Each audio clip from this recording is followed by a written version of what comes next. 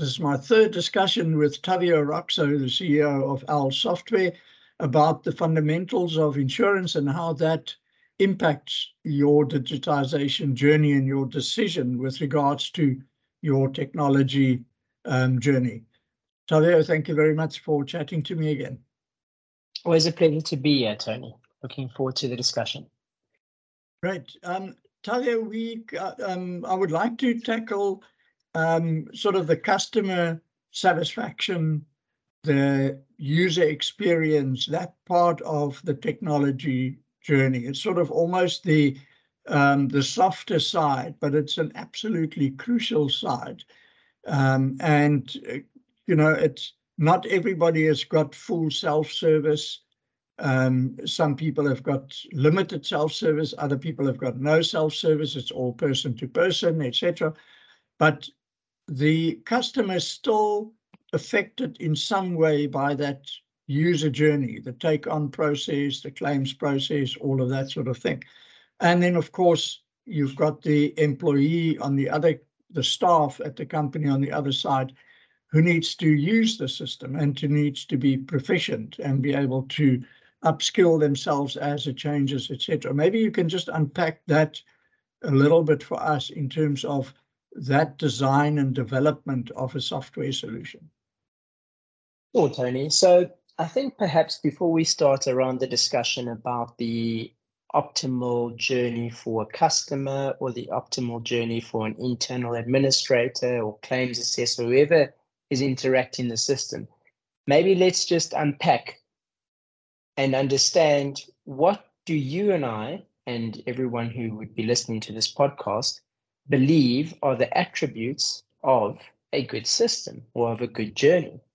So there's some stuff which is pervasive across all technologies, not insurance related. It's just a technology discussion. And you say, why do I like interacting with, let's use Takealot by way of example. I use Takealot because they have built a pretty cool digital journey for a customer. You log in, you start, you choose your products. It's easy to engage with. So there's the first sort of rule. It's easy to engage with. You can pick up Takealot, download it, and you can be ordering your first bananas or whatever it is that you're looking to buy within sort of 5 or 10 minutes after that. It's pretty intuitive, and it's understandable, relatable to someone. It adheres to industrial design principles of starting at the top, moving to the bottom, having the search bar, etc., etc.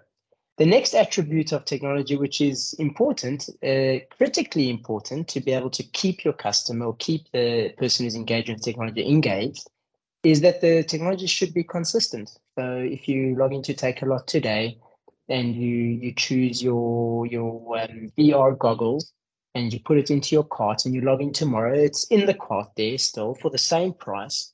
And, if you went and looked for that VR goggle again, you would find it again, well, assuming that it hasn't been sold out. And that is a consistent sort of engagement that you've got. So we have easy, intuitive, we have consistent, and then we have it's up. Takealot is up all the time. It has a high availability. Technology has to have a high availability. That is the key. I mean, you don't want to have to log into Teams and it's down. I mean, we sometimes have some outages, but by and large, technology has become much better today than what it was sort of 5 years ago, where there would be intermittent service. Yeah.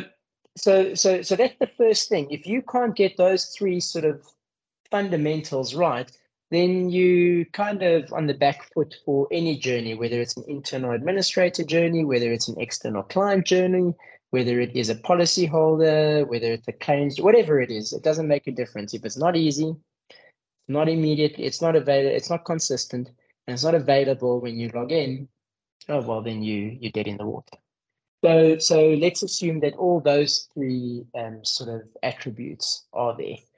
Then you have to very, very succinctly unpack and decide exactly what that journey will be, what you will allow that user to perform, and what you won't allow that user to perform. And you have to be very brutal about it, in the sense of when a user logs in and they want to now perform a refund on a premium because they downgraded. I mean, that's not something which you would then expose to the user. You're only exposing to the user maybe a lodge claim functionality, or maybe exposing just a view policy functionality. But you have to be very intentional about what you want them to see and how you want them to get there to see it, in terms of their interaction with that app or with your system. Internally, an administrator is obviously a more technical person, so you can be a bit looser on that journey perhaps. But what we found is that you have to provide, quite deep detail, because as someone interacts with a system over time, they want to, go down to the GL transactions raised on a policy. They want to go down to, what are the endorsements on the policy? What are the upgrades or downgrades performed? These are technical users, and you must allow that information to be accessed for them to be able to. And once again, as a technology person, a CIO or a CTO in an insurance business, deciding what do they allow their large claim administrators to see. I mean, that's a decision for the business to make. But it's a decision for the business to make, rather than give us the system, we'll try and figure it out. It can't be like that, because then that is a mishmash of confusion, and you don't want that. I don't know if that answers or that helps you with your. Yes, it helps a lot. Just a last thing to just ask: how do you test that to know whether you're on the right track? It's very.